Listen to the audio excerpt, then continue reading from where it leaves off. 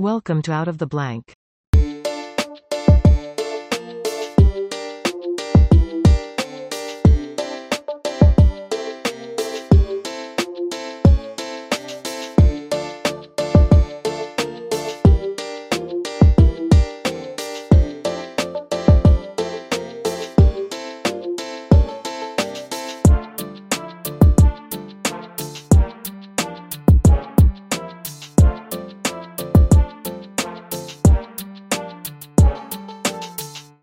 Welcome to another episode of Out of the Blank podcast. I'm your Shannon. It's a pleasure to have you on my show. Can you please introduce yourself to everyone out there listening? Hello, everyone. Thanks for having me on your show, Robbie. My name's Shannon Bontrager. I'm a professor of history at Georgia Highlands College. It's a 2-year school in the north suburbs of Atlanta. And my book, Death at the Edges of Empire, came out in February 2020. And then I think about a year ago, it was published as a paperback. So that's who I am and kind of what I'm about. Can you tell me a little bit about what your book's about? So yeah, the full title, Death at the Edges of Empire, Fallen Soldiers, Cultural Memory, and the Making of a Nation, 1863-1921. I'm kind of reading it here. That's what it looks like. It's a beautiful cover. Yeah, and the University of Nebraska Press chose that cover, and I thought they did a fantastic job. But basically, it is about how Americans commemorate the war dead.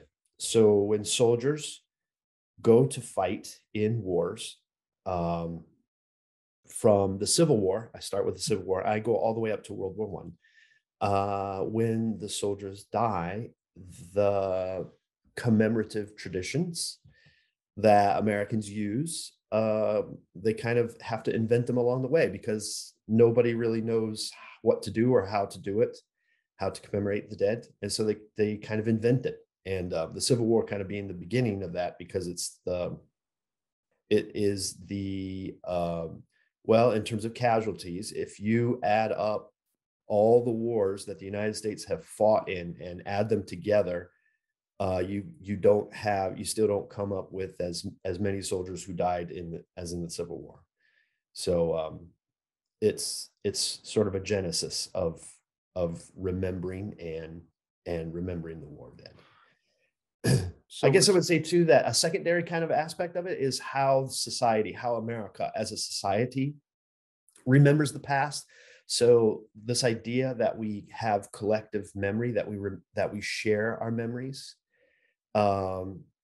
If there is a huge event, like this is getting a little bit dated now, but when the World Trade Center came down, most people today have a memory of that, and we share that memory, and it kind of becomes what I've argued a national memory. So it's kind of about how America remembers as a nation too. Kind of like if you ask anybody where they were on 9/11, most people could tell you they could remember exactly where they were, usually glued to the TV screen, watching every single minute of it and not getting up. I've talked to plenty of memory experts that have always mentioned like that's their first example they'll ever ask somebody about, testing their memory or something, because that's a specific moment and it's a specific tragedy. And it made me think like, do we only just remember loss? Is there anything that's like super happy moments that end up sticking out?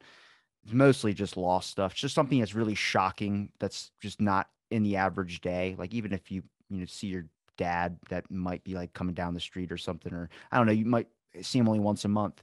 That's a good memory, but it's not something that's like out of the ordinary by a whole lot. Like it's a possibility that could happen. That was just a just specific tragic event that was just out there.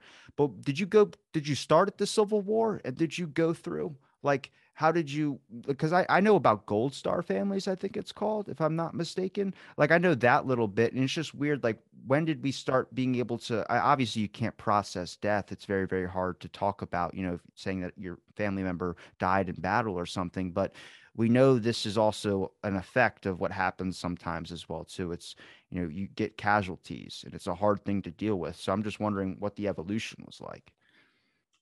Well, I think it's what makes it a nice topic or an interesting topic, not nice in any way, I guess, but an interesting topic to think about because I think what it shows is that Americans don't really count the cost of war.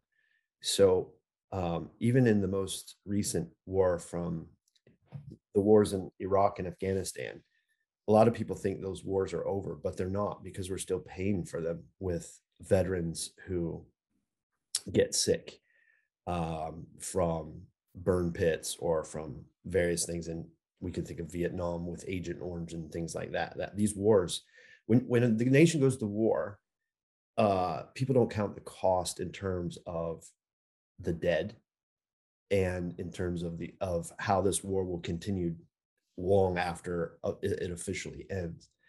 And so I think this makes this an interesting case. And the reason I started with the Civil War is because it's such a huge moment. Again, catastrophic for many families. I think nearly 2% of the entire US population died in that war. Um, which, if we roughly estimate, today, that might be 7 or 8 million people if we calculate for the overall population. So it's huge, um, and it's a moment where the memories become national because so many people are connected to this war. Almost everybody is touched by it in one way or the other. Either they knew someone directly or indirectly. That it becomes this collective grieving. People need to um, they need a question answered, and that question is, why did my son have to die? What was it? Was his sacrifice worth it? And so the United States, the federal government, has to come up with a valid argument for that. I mean, they sent these boys and men away, and the government's responsible for their deaths, so they have to commemorate them. And I think Lincoln's Gettysburg Address, another reason why I started here, is because it's one of the first speeches that really attempts to articulate that. George Washington and presidents of the past, they never really articulated this kind of collective memory, um, but Lincoln says that Americans are obligated to remember what these men did here, and he makes what I call Lincoln's promise. He makes a promise to the dead that the living will remember the dead, because they fought in this noble cause of emancipation and freeing slaves. So that's kind of the reason why I started there. It's unprecedented in American history. After that speech was given, I mean, what was some things that the government did or just people did to recognize that sense? Because I'm a patriot at heart, as much as I might talk about like a deep state or something. I'm 100% a patriot at heart. I've been to the Pearl Harbor Museum. I've seen the names on the walls there. It's a very heavy situation. Anybody that's a human being with any emotion is going to feel every ounce of that. And it leaves you basically can't really do anything the rest of your day just because you're just so sad. And it's not really an aspect of just being, super sad and obviously lives were lost, but it's also about knowing what people sacrificed to make sure that, you could live the life that you do live in a lot of aspects as well, too. Well, one thing just before that speech was given, Congress passed a law to create cemeteries, which basically become national cemeteries. That this had never been done before. That the federal government was going to buy land and bury the war dead and then maintain those cemeteries. I think that's happening in 1862. There's just so many people dying. The scale is just so incredible that they have to invent all these new traditions because there's just so many people dying. And so that's one thing that Congress did. The problem was, it was kind of a military problem in that there was no real functioning before of collecting the dead. So you'd have a battle, and the generals, if there was a kind of a break in the battle, the generals might maybe say, okay, go out, recover the dead, and then bury them. But then when the battle shifted, you might actually conduct the next day's battle or a future battle over that place where you just buried the dead. And this was a huge problem because there was no way for them to do this. So Congress passed this law in 1862 that says, okay, we're going to formalize and we're going to kind of respect and appropriate money and build these cemeteries for the dead. So it was kind of like a military problem, like a tactical problem. We've got to get these bodies out of the way so that we can conduct military affairs. And then, of course, Lincoln turns this, I think, into a collective memory for all of us to say, well, listen, like you were saying, you know, your patriotism, you go to see these things, you go to see the names in Pearl Harbor, or if you're like me, the Vietnam Wall in Washington, D.C. is a huge touching moment, to see all the names there. And the reason we do that is basically because Lincoln promised, he made a promise at Gettysburg that the federal government will remember the war dead. And as U.S. citizens, this is a duty and an obligation that Lincoln committed us to. So that's kind of what happened immediately after the Civil War. It gets a little complicated as the Civil War is over, and battles take place in like the plains as the U.S. expands after the Civil War. And when people like General Custer die at the Battle of Little Bighorn, it's a little bit problematic because Lincoln specifically said in his Gettysburg Address that we will remember these dead here because they died for a noble cause.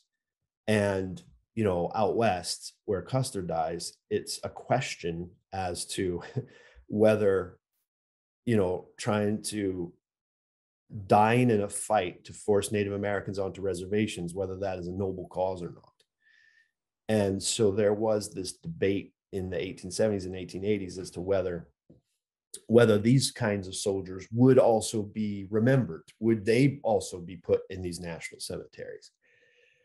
And it was a long process and a long debate, but at the end of the day, Americans argued that they should, and Custer becomes kind of a symbol of that, and a controversial symbol of that. Is that the Battle of Little Bighorn?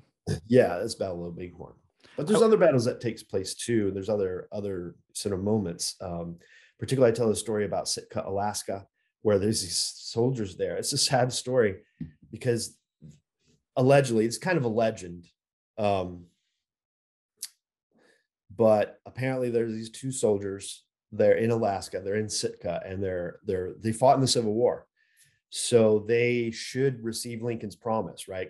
Because they had this, they're veterans of the Civil War. They fought for freedom, for the emancipation of slaves. But in Alaska, they're carrying out a survey. They both fall in love with this Russian woman, and they basically decide to have a duel over who will have her hand. So they go out in the woods on a hunting expedition, and they have this duel, and the one kills the other one. And he brings him back, and they say, oh, it was a hunting accident. And so they don't know what to do. What do we do with this person? We can't send him back to Gettysburg, bury him there. It's in Alaska. So they decide to build a cemetery there in Alaska, the Sitka, Alaska cemetery. And they think maybe it'll just be one or two soldiers buried there. Sadly, the soldier who survived the duel, he goes to this Russian woman to win her hand, and she rejects him. So he commits suicide. And apparently under his body, he left a note that confessed all of this, that this wasn't a hunting accident. This is a duel. And he died. And so he's buried next to his friend in the cemetery. So here's a question. Should we commemorate these two men? Because it's pretty foolhardy the way they died. It's I would argue, kind of a pathetic way to die. Not very nationalistic. They're not fighting for any noble cause, but they had fought in the Civil War. So what do we do with them? And there's long drawn out debate about what to do with Sitka. At one point, they want to dig everybody up and bring them to San Francisco. But that's so expensive. So eventually Sitka does become a national cemetery, but not until the 1920s. So the event that I'm describing to you took place in, I think, the early 1870s, 1872, 1873, and it's not until 1920. So that's what, pushing 50 years or so of um of this cemetery not being a national cemetery. So eventually it does become a cemetery that the federal government oversees. And today, if you look at national cemeteries, Sitka, Alaska is listed there, but originally it wasn't. So I'm arguing that there's this kind of transition that's taking place, that as America moves further and further out west and becomes imperialistic, it has to justify um, the, shall we say, the not necessarily the noble cause of empire. It has to try to justify that in order to expand. And one way of doing that is by justifying the war dead as being noble.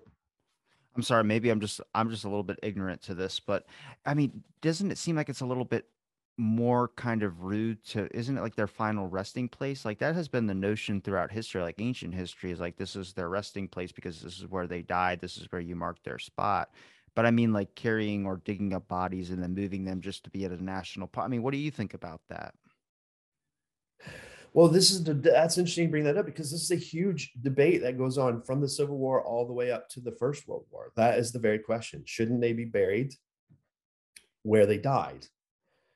Um, And some people will say yes, but some people will say no. For example, when we get to the First World War, or even before that, when we get to America's invasion of Cuba and the Philippines in 1898, 1899, moving forward, these are wars beyond the nation's borders.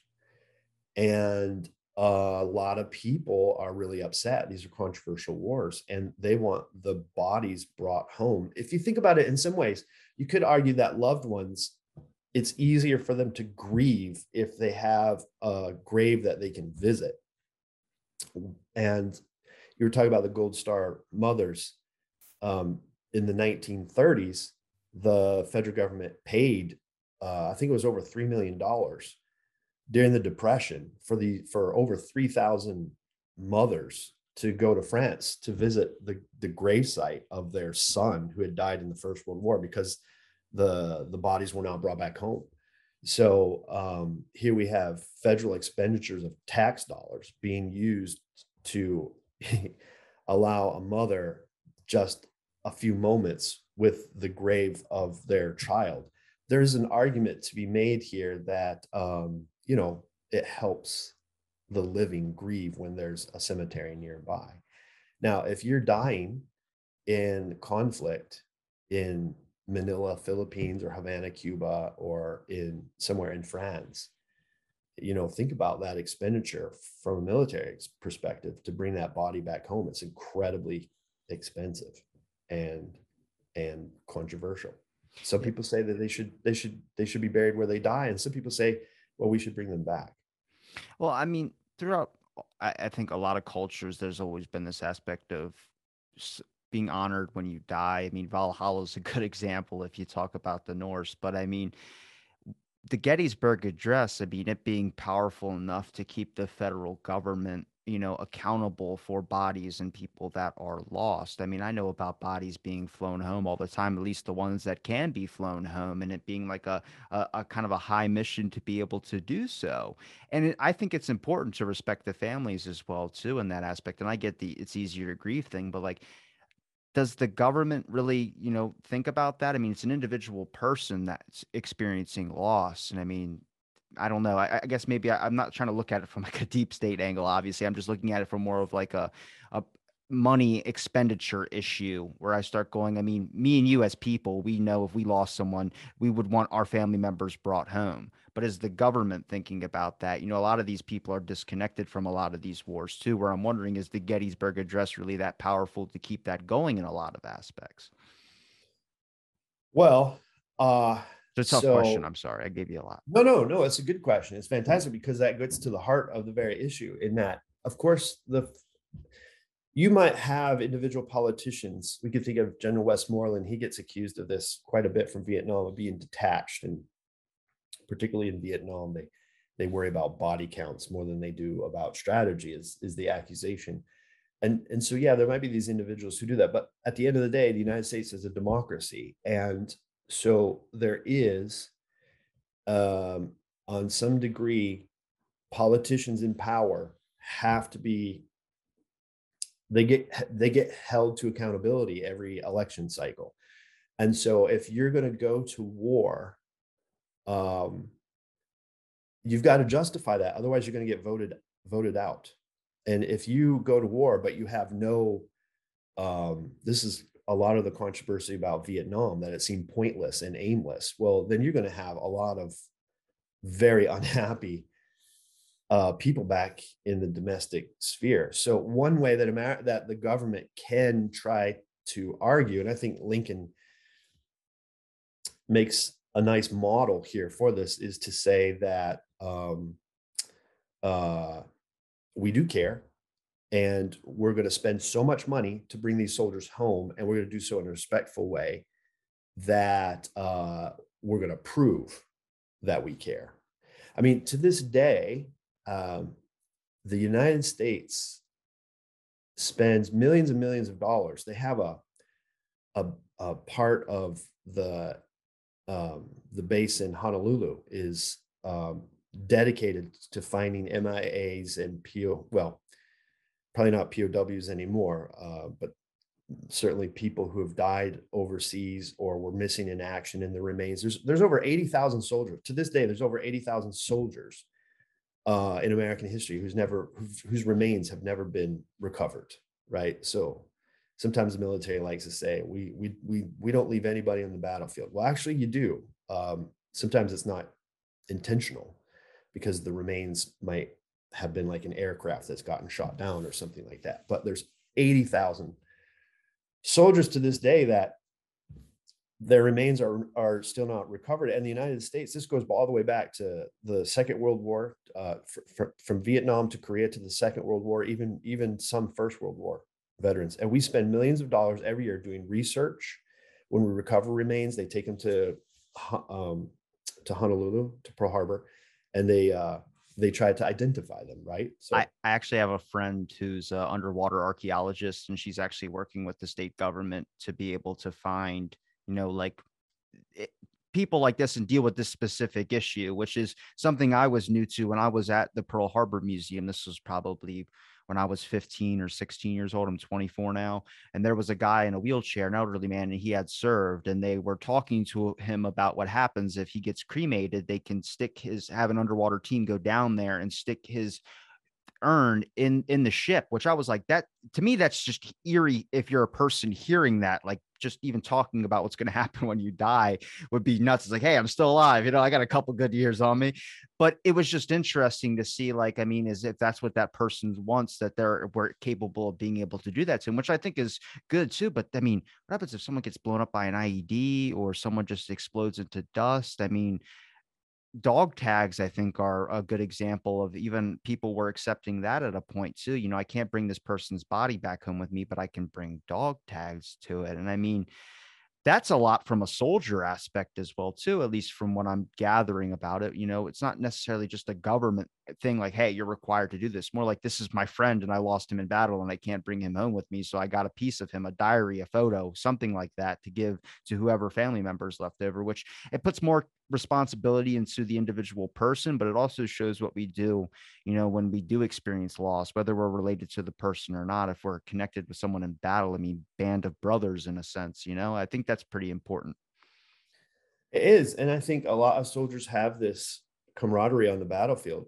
Dog tags didn't come around until the First World War. So you think about all these guys who died in the Civil War. A lot of times, like, they're totally misidentified because there's no name on them. They don't have anything. And then in Cuba and the Philippines, they had these little bottles, and if you died, you were supposed to write in pencil who the person was and then put it in this cork in this bottle, and you were supposed to bury the bottle with the dead. They didn't have dog tags, so they're doing this. But the problem there was that oftentimes animals might come along and dig up the bottle, or the pencil writing would get exposed to air. Somehow the cork wasn't good enough, and so you couldn't read it anymore. And so it's only since World War I where we've had this idea of dog tags, the whole identification of soldiers, which I think is an important point. This in the history of the world, we don't care about the names of the soldiers until really we get to the modern era, particularly democracies. It's not enough just to have a cemetery or a monument. You have to have the name. That's why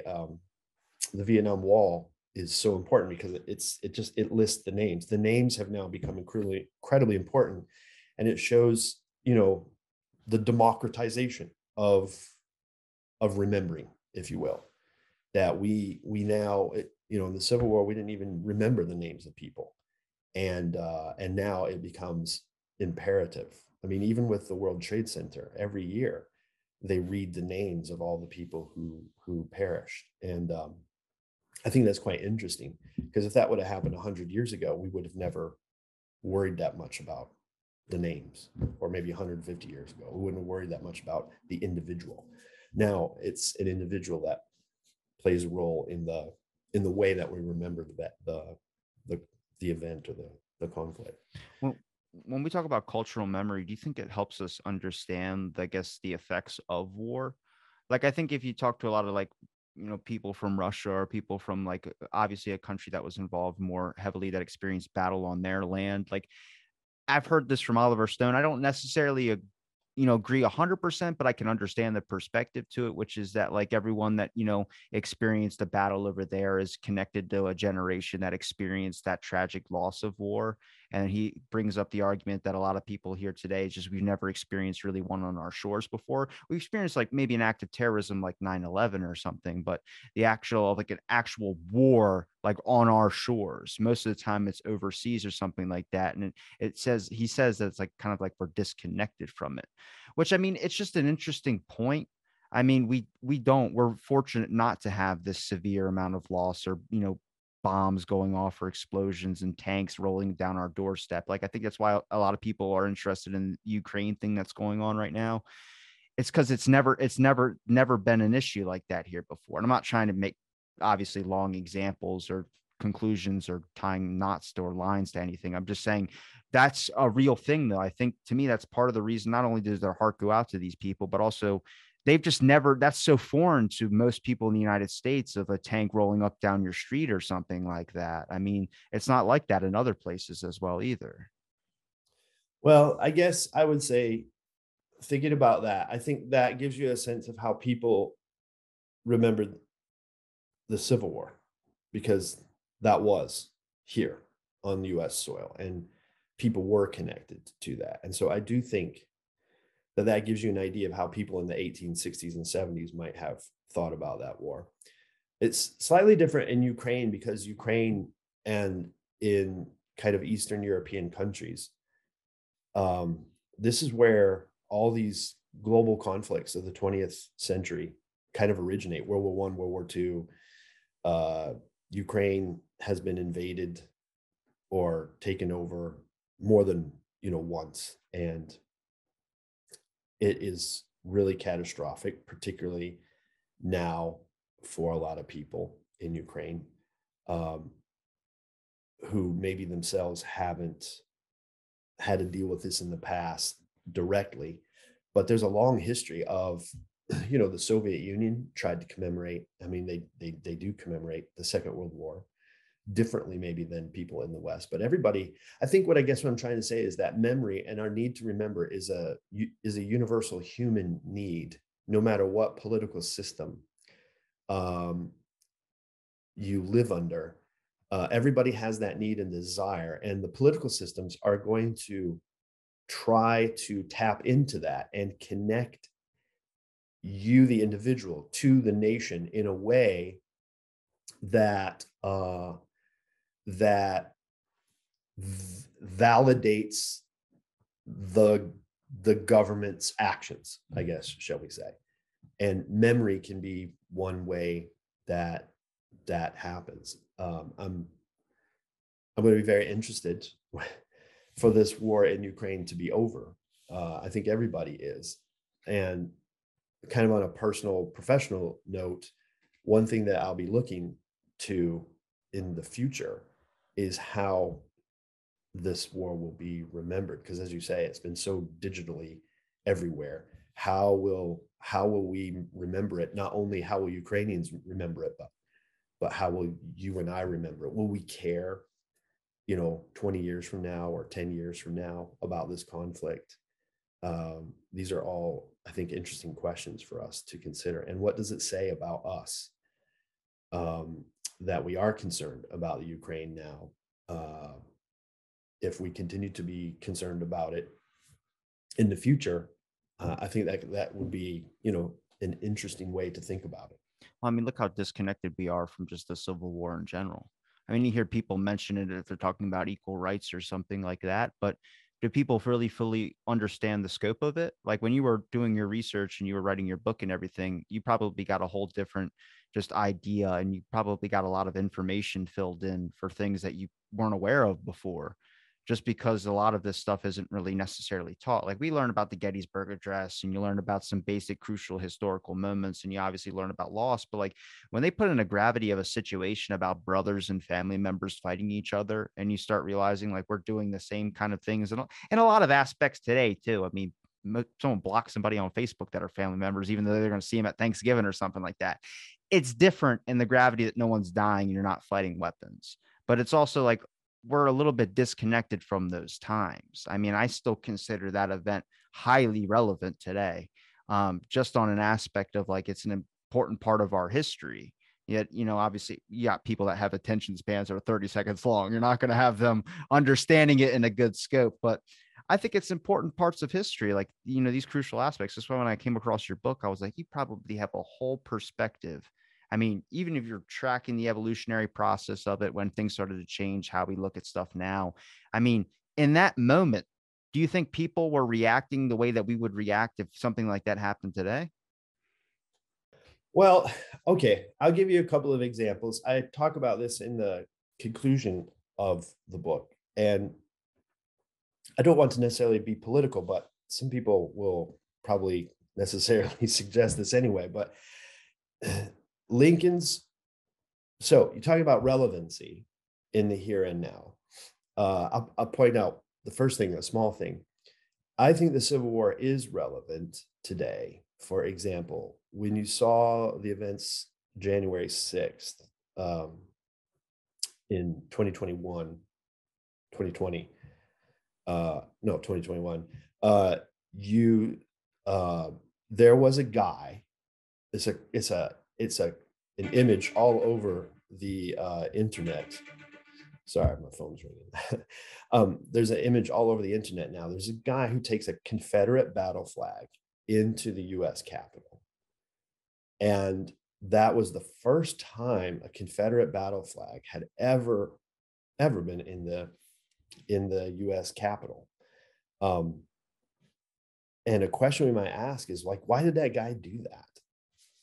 And I think there is an answer to that. He's thinking about the Civil War, at least at some part of his memory. He's thinking about the Civil War. He's thinking about the Confederacy. And he is trying to make a point there that even though we are, a century and a half removed from the events, he still finds that this is relevant, to try to attack the federal government with a symbol of the Confederacy. That's kind of an interesting. So I would argue that it still is quite relevant. And then as far as Lincoln's promise goes, here's a second point that I'll kind of bring out that I think is interesting to think about. So if you remember, towards the end of the former president Donald Trump's presidency, there were these events that took place in Africa, in which there were, I think, 4 U.S. soldiers that were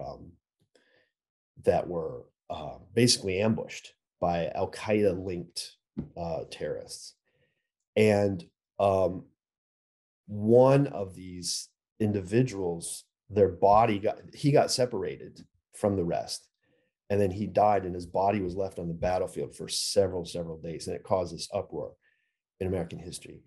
And then his at the time President Trump called this soldier's wife and she did not take the call very well. He didn't make a good call. He kind of stumbled. He apparently didn't know the soldier's name, and She felt more insulted rather than. yeah, then comforted for sure. However you want to read that, I'll let everybody read that how they want to. But then the next day, his chief of staff, General Kelly, he got up and gave a speech that I say in my book is the anti-Gettysburg Address, because he basically said in this presentation, he's trying to cover for President Trump's botched call. He says, you citizens don't know what we military go through. You don't know anything about us. You don't know the difficulties. You don't know how the camaraderie that we have. You don't know anything about us, and you don't care. That's I'm paraphrasing a bit liberally, but that's sort of the message that he gave. And it was an incredibly controversial moment, because I argued in the conclusion of my book that is, and that's the anti-Gettysburg Address, because if Lincoln at the Gettysburg Address is saying, no, the living will remember the dead. It's an obligation that citizens have to remember the dead. And General Kelly is saying, you guys have forsaken that promise. And in kind of an accusatory way, it just erupted in a firestorm of controversy. Lots of veterans came out and, criticized General Kelly for that. He had his supporters too. But I think it's very interesting in this regard, whatever way you want to come down on the topic. I think it's interesting to show that here we have from 1863 to 2018 or whatever it was now, I can't quite remember the year. You have this tradition of what I'm calling Lincoln's promise, that we are obligated to remember the dead. And you have a Republican president who initiates this kind of commemorative tradition. And then you have a Republican chief of staff articulating for another Republican administration, saying that promise is dead and that it's the citizenry's fault for reneging on this obligation to remember the dead. And so there, I think it's kind of an interesting thing to think about, that actually the past is, in a lot of ways, at least shaping the way that we think about it, shaping the way that we commemorate the war dead, even to this day. I'm going to ask you a question. And I know that when it comes to the politics thing, it's very, very dicey, because obviously people are going to pick and hear what they want to hear. They're going to side with what they want to side. I can just give you the benefit of doubt. I have the most controversial take. I don't care for politics. I don't like I said, the benefits of thinking if it's a deep state, you don't care who the president is. You just go. But well, no, but the political question is important, because Lincoln is political too. When Lincoln issues the Gettysburg Address, that's a totally political statement, because he's basically saying, no, you've got to stay with me. This war is going badly. Up until 1863, the United States is losing. And he's saying, everybody has to stick with me. We have to continue to fight. These soldiers have to continue to die because of it's such a noble cause. We cannot abandon them, right? I mean, no president would ever say in the middle of a war, okay, we're done, let's just forget. And all those lives, now are meaningless. Anytime the president makes these sort of meanings, it is political, I think. Well, so I take your point. You don't want to. No. It's good. I'm just trying to say there is a political meaning here that we shouldn't ignore. That's what I'm saying. It was gonna lead into my question: is where I would stand with this would be is like, do they honestly care about the people that were lost, or are they just doing it just for political reasoning? If someone makes a statement or someone does that, is it just to get votes? Is it just to look good in the front of the public? I mean, if they build a memorial and they don't mention the memorial, but they honor the names of the people, would people still be happy with them? Would they still vote for this person? I mean, it gets into that thing. I mean, I think when you look at the Gettysburg Address, you got to look at, did Abraham Lincoln actually care about the soldiers? I guarantee you that he did. Just on an aspect of, if you listen to that speech, it's a very powerful thing. I mean, you could be the best damn public speaker, but I don't think you could craft out that type of emotion that you get out of it as well, too. But then you start translating it onto other events in history and this culture, this idea that we keep on carrying through. And you start wondering, if somebody acknowledges an incident or a war or names that were lost in a battle today, are they just doing it to keep up with the same thing that happened so long ago? Or do they actually care about the names that were lost? And it's a real moral question. I've heard families that have lost people that bring up this aspect, like, what did my son die for? And there becomes these arguments about Vietnam. I talked to Peter Kuznick, who wrote Untold History of the United States, and he has a completely different take and shatters you to this whole new reality of what the Vietnam War kind of was about. And I think, I mean, it's not insane to think that. And the idea that that would be labeled as like, oh, that's not true. It's like, well, a lot of things get done for political gain. I mean, a lot of things get done in this aspect of doing things. I mean, it's very hard. A lot of these, I understand the side of the government. I really do. I bet it's just like a doctor giving someone a cancer diagnosis. It's got to be difficult to look at a crying mother. You're going to feel that emotion. But at the same time, you get into the land of like, when it's a memorial on things, the acknowledgement, the overall, like, I'm going to go here and it's a televised event. I mean, you transfer that over to just funerals that happened later. I mean, funerals later, there were songs created to boost up morale and be this whole patriotic thing. I mean, I don't know. Like I said, it might get into more controversial territory, but I think these are good questions to raise and good things Oh, to they maybe are. talk about. Absolutely. I give you a couple examples. I don't know. I can't really answer your question because I don't know what every individual is necessarily like. I can say on the one hand, yes, it doesn't matter. It doesn't matter if the president of the United States cares about the people or not. He has to at least show. That's part of the point that I'm trying to make, is that this is a ritual and tradition. You have to show concern and care. And when you don't, it's really, it can really be problematic. And I think that's something that Donald Trump was affected by, because he was the there was reports that he said a couple of things pretty derogatory about World War One soldiers when he visited France, and then of course he said some really mean spirited things about um, Senator McCain when McCain was a prisoner of war, um, and I think that affected a lot of. I think it affected people. Now, whether does a person care about this or not? I mean, I'm thinking about like General Eisenhower, who's president of the United States. Now, you know, he was a military general. He came up through the ranks. He didn't actually see any combat until the Second World War because he was too young to get involved in the First World War. But I would imagine as president, if you're a military general, you would think about these things. You don't know the actual names of people probably, but when the president, when he knows, has got to say, I'm making a decision here where people are going to die. And he's got to weigh that up for the benefit of security or the nation or things like that. I don't know. I mean, they are human beings at the end of the day. Yeah, they're elite. They're elites, I suppose, but they are human beings. And I would imagine that particularly there Enter has to that be, deep state talk with me. Come on now. Come on. Come to my well, there side. has to be a human. I just think that there has to be a human recognition that they've ordered, you know, soldiers, people to sacrifice. I, I And I I would throw think if my they're going hat. to do that, they're going to have to continually justify that decision. And one way they can justify that decision, even if they don't know a soldier's individual name, is they can pay homage to a memorial or to, a cemetery or something like that. It's the least that they can do, right?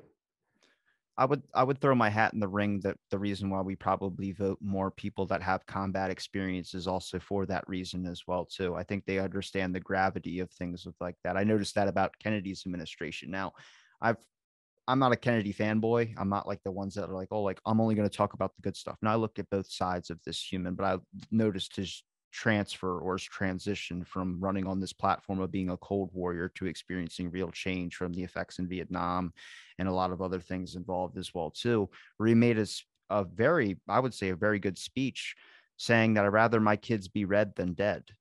You know, the nuclear ban. I mean, that's a powerful thing. I mean, I guess, a statement that shocked a lot of people. A lot of people didn't like Kennedy eventually kind of transitioned to liking this new version because it was new to them.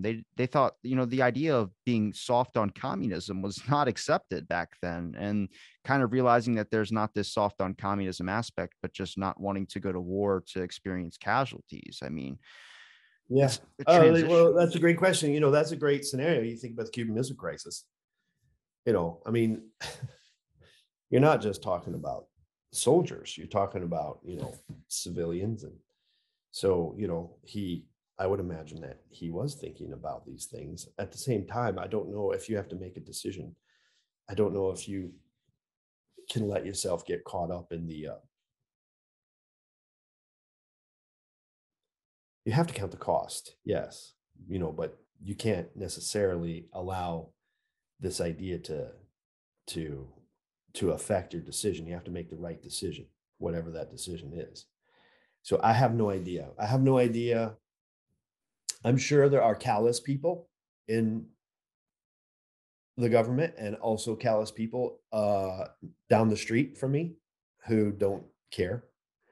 But I also think that there's lots of people who do care, and they care enough that they are willing to go to Congress to get money appropriated to build these memorials. We might find the memorials to be somewhat controversial, but there is this, I think, recognition that if you're going to go to war and if you're going to serve or sacrifice this, it has to be meaningful. It cannot be a meaningless sacrifice. And if the public thinks it is meaningless, then they will not support uh, that decision.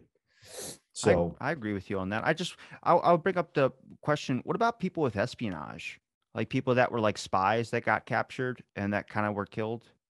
I mean, would that be considered something that like there's a lot of people I've heard just from like talking to people and like who research the intelligence community, and like the number of people that are lost and like the documentations, like we don't even really have documentation on who these individuals were. That's why it's so interesting when you get like a diary of one of these guys. I think Guy Little was British intelligence. I don't know what they do to commemorate him, but I spoke with someone who found all of his diaries and has like the most information. He's actually by the museum just recommended as the person like the go-to guy on that dude.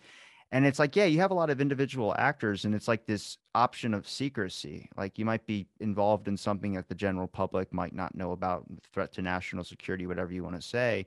But then what happens if they die? Do they get remembered? And I think that's why we have like these interesting movie Hollywood ideas of like an individual spy who's based on this person. And then people have to go and find out who that person is. But there's no recognition of that person. You know what I mean? Like, I don't know. That's just an interesting question, I thought.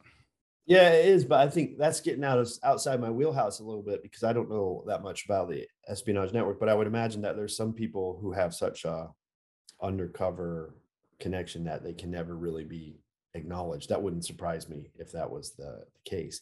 But I can say there are people who can be um who can go through this process to be turned into villains or to be, you know, enemies of the state. We can think of the famous one in the 1920s is Sacco and Vanzetti, where they were accused of murder and they were put on trial and executed.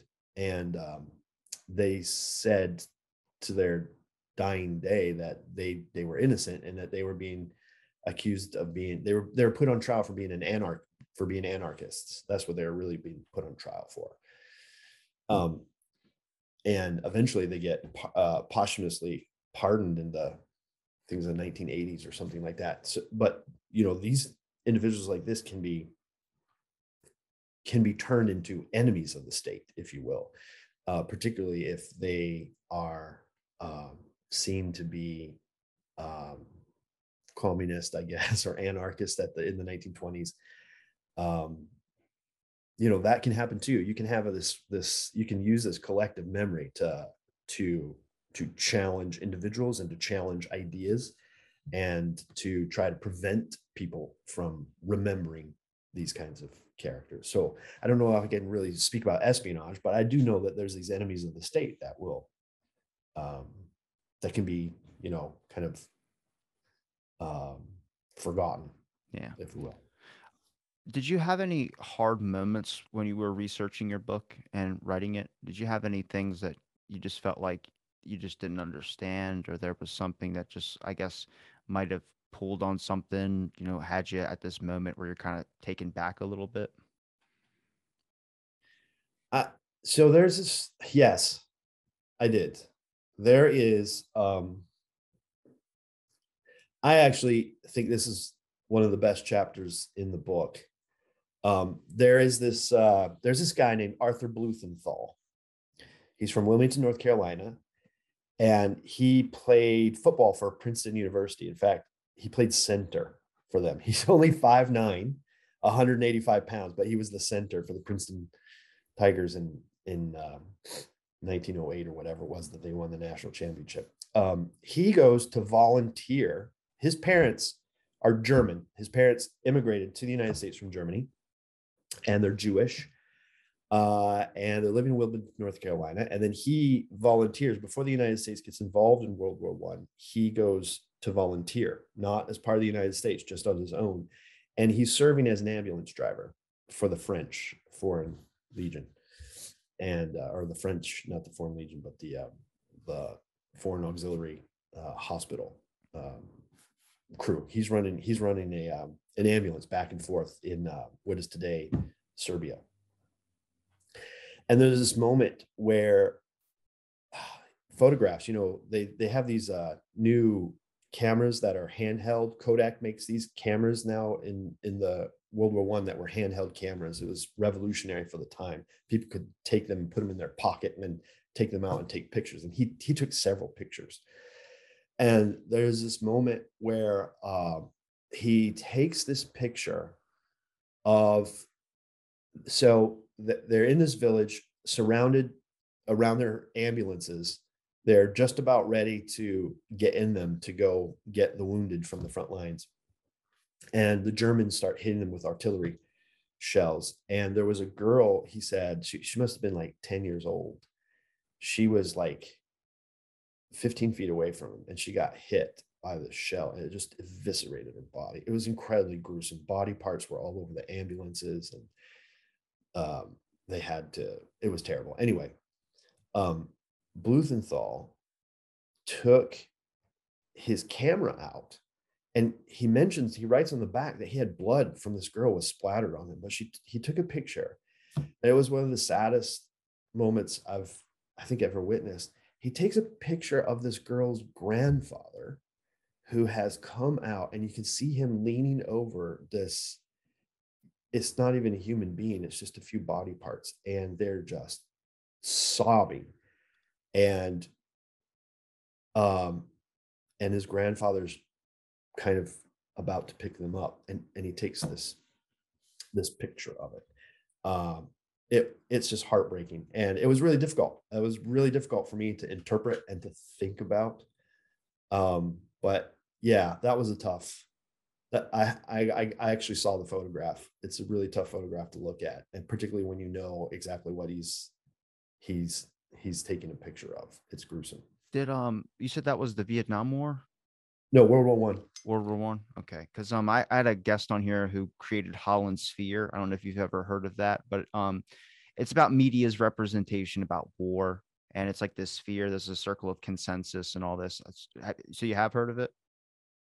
No, Oh. I have not, but that doesn't surprise me. That makes sense. Yeah, But the he media is. he specifically talked about Vietnam reporting on this thing, and then watching how like the spheres have kind of changed today. I mean, it opened up the public to the gruesome pictures and footage of the Vietnam War, where people were starting to see what the hell was going on over there, when before they were just like sending troops over there without knowing what's happening. You get a response if your son made it or not. But and it's just like you start realizing, like, I mean, even with Johnson, there's a photo of Johnson on Air Force One, and he's being sworn in. Now, when the president dies, who is Kennedy, you immediately get sworn in. You don't need an official thing. But if you look into Johnson's background, the Secret Service have horror stories about the guy. He wasn't very nice at the time. He changed apparently, but he wanted Jackie, pulled her from the back where Kennedy's body was and had him up front. And it's a famous photo. Jackie Kennedy's wearing like the dress with blood still on it. Johnson's sitting there getting sworn in. And then there's the famous wink where one of his friends, and that's why people think he was part of it. I don't think that, but I just say that's a really crappy thing to do. And it's like this disconnect feeling of emotion. And you kind of start learning a little bit more. And I mean, these are just like, look at the media when Kennedy was killed. I mean, they were taking photos of the people that were covering on the hill because of shots were being fired. They were covering their child. I think it's oh god, I'm gonna blank on his name. Newman. It's something Newman. His name's I don't know. His last name's Newman. But it's a famous photo where he's on top of his child because shots were just fired at the motorcade, and the news every news station at this time was already in the mindset of no matter what happens, you get your shot, you get that picture taken. And they didn't even cover. And it's like a famous photo. You can look at the JFK archives that they have. They've colorized them to make them easier for people to look at now because black and white was so terrible.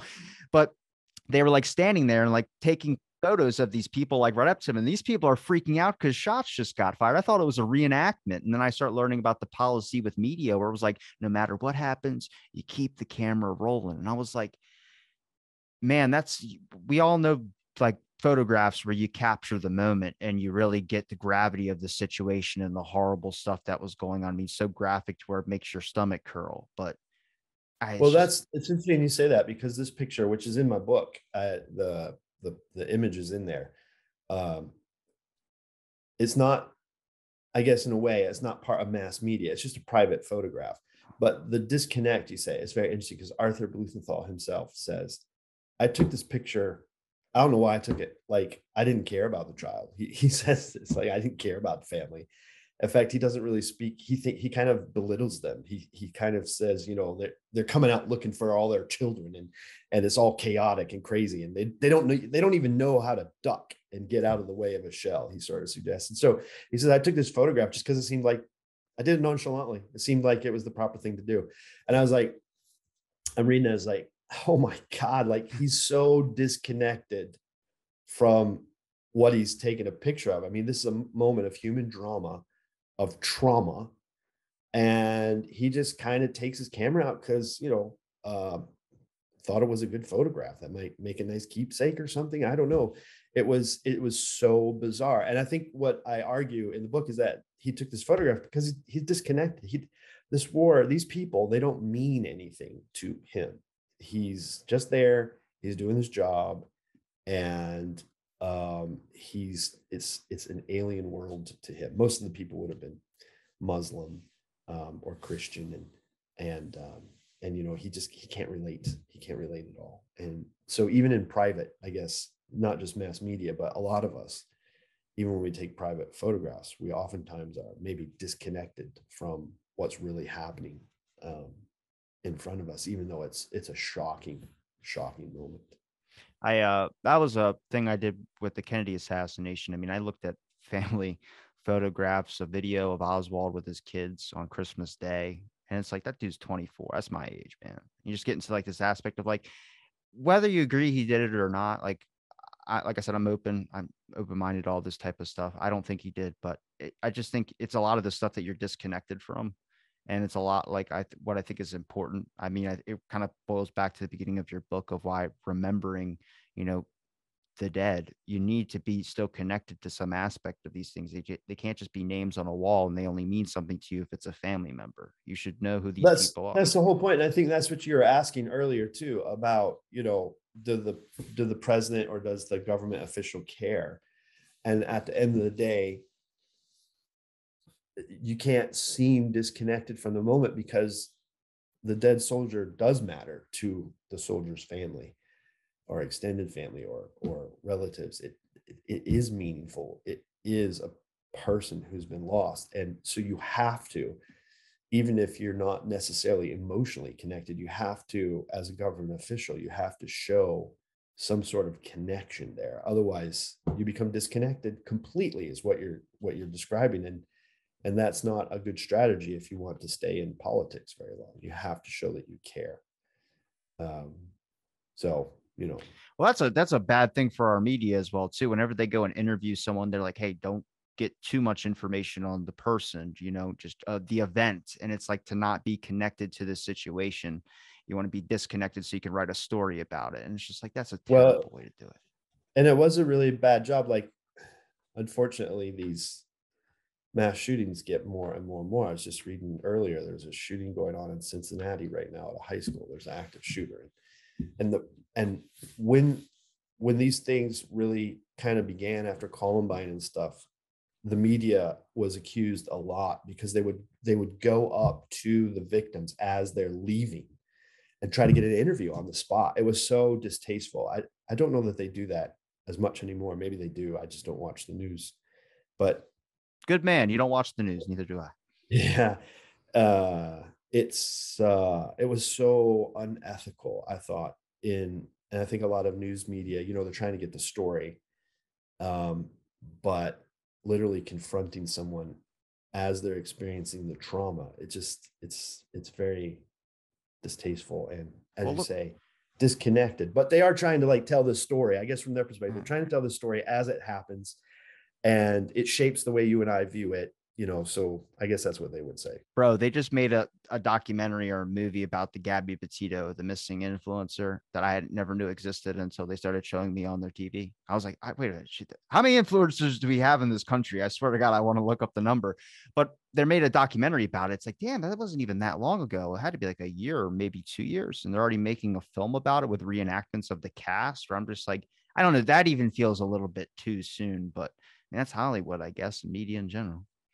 Yeah, well, and it plays out like, what is it? Alex Jones is on trial now because on his show, he keeps, for the longest time, I guess he's now apologized to the families, but he said, you guys faked Sandy Hook. That was all, paid actors. I mean, talk about disconnected and talk about dehumanizing, uh, to put out there on the airwaves that, this tragedy never happened.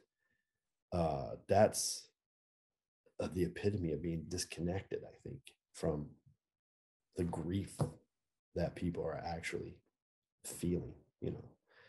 So I find that to be very troubling. He's deep in a hole, I can tell you that much.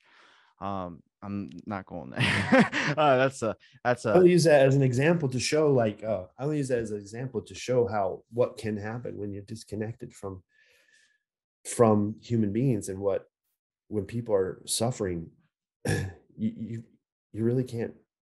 You have to make some sort of connection with them. I never put it above people to try and find a way to make profit. Maybe some people obviously are good at heart, but a lot of these businesses and stuff, a lot of it's just profit incentivized. Like Google saying they're going to ban search results to cloud out disinformation because they care about you as an individual. I'm like, you guys are making billions of dollars.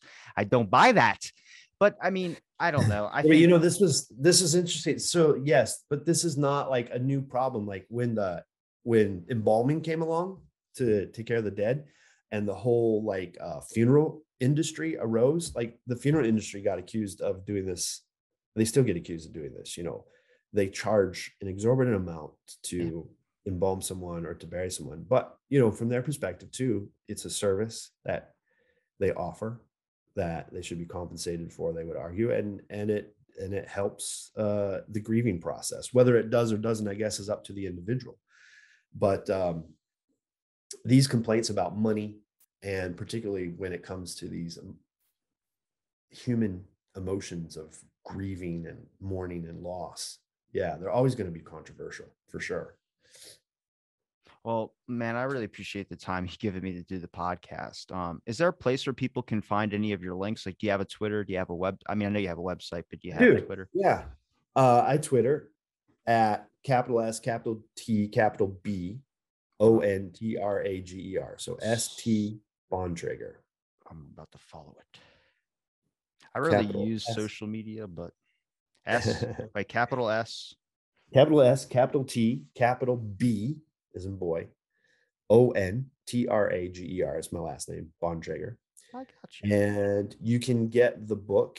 It's in paperback now. So you can get the book at the University of Nebraska Press website. You can also get it at Amazon, and you can request it at your bookstore and things like that. So Yeah, those are my main handle. Awesome. Well, I'm going to link it all in the description. It's been a pleasure chatting with you, and thanks for Thanks, Robbie. It listening. was a pleasure. Yeah. And Good luck with the podcast going forward. thanks, man. And thanks for listening to this episode of Out of the Blank. Stay tuned for next episode.